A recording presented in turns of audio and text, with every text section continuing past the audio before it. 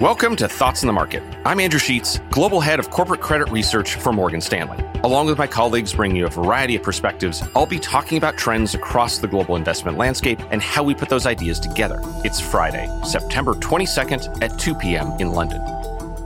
Credit has outperformed equities recently, with spreads modestly tighter even as stocks are modestly lower. We think that credit outperformance continues. Supply, demand, and income are all part of the story. September is usually a big month for corporate bond issuance as people return from the summer, and all that supply often means somewhat weaker credit performance. But so far, that supply is underwhelmed. While many factors may be at play, we think one is that borrowing is looking less attractive given the large rise of corporate bond yields.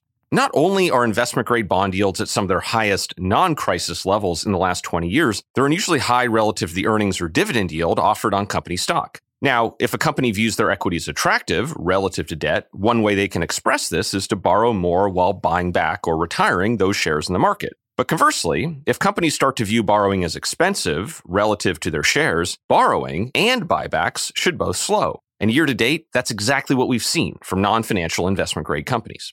Meanwhile, those same higher yields that are making companies more reluctant to borrow are keeping demand for bonds solid. And if both the Federal Reserve and the European Central Bank are now finished raising interest rates, as my colleagues in Morgan Stanley Economics expect, it can mean that investors are even more willing to allocate to these high-grade bonds, while simultaneously encouraging companies to display even more patience with borrowing, now that rates are no longer rising. But there's another, even more mechanical advantage that credit enjoys. The significant rate hikes from the Fed and the European Central Bank have meant very high yields on safe, short-term cash. That, in turn, has made the cost of holding almost any asset more expensive by comparison. Due to these very high cash yields and the fact that short-term interest rates are higher than long-term interest rates, owning equities or government bonds in the US and Europe is a so-called negative carry position, costing money to hold.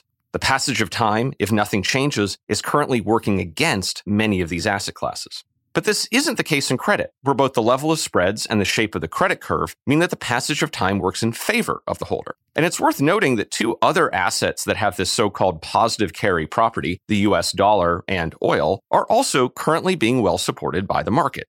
We think the Federal Reserve and the European Central Bank are now done raising interest rates for the foreseeable future. We think this could modestly discourage borrowing by investment-grade companies as they wait for more favorable rates, and encourage buying as investors hope to now lock in these higher yields. Moreover, we think that this pause by central banks could help reduce overall bond market volatility, working to the relative advantage of assets that pay investors to hold them like corporate credit does.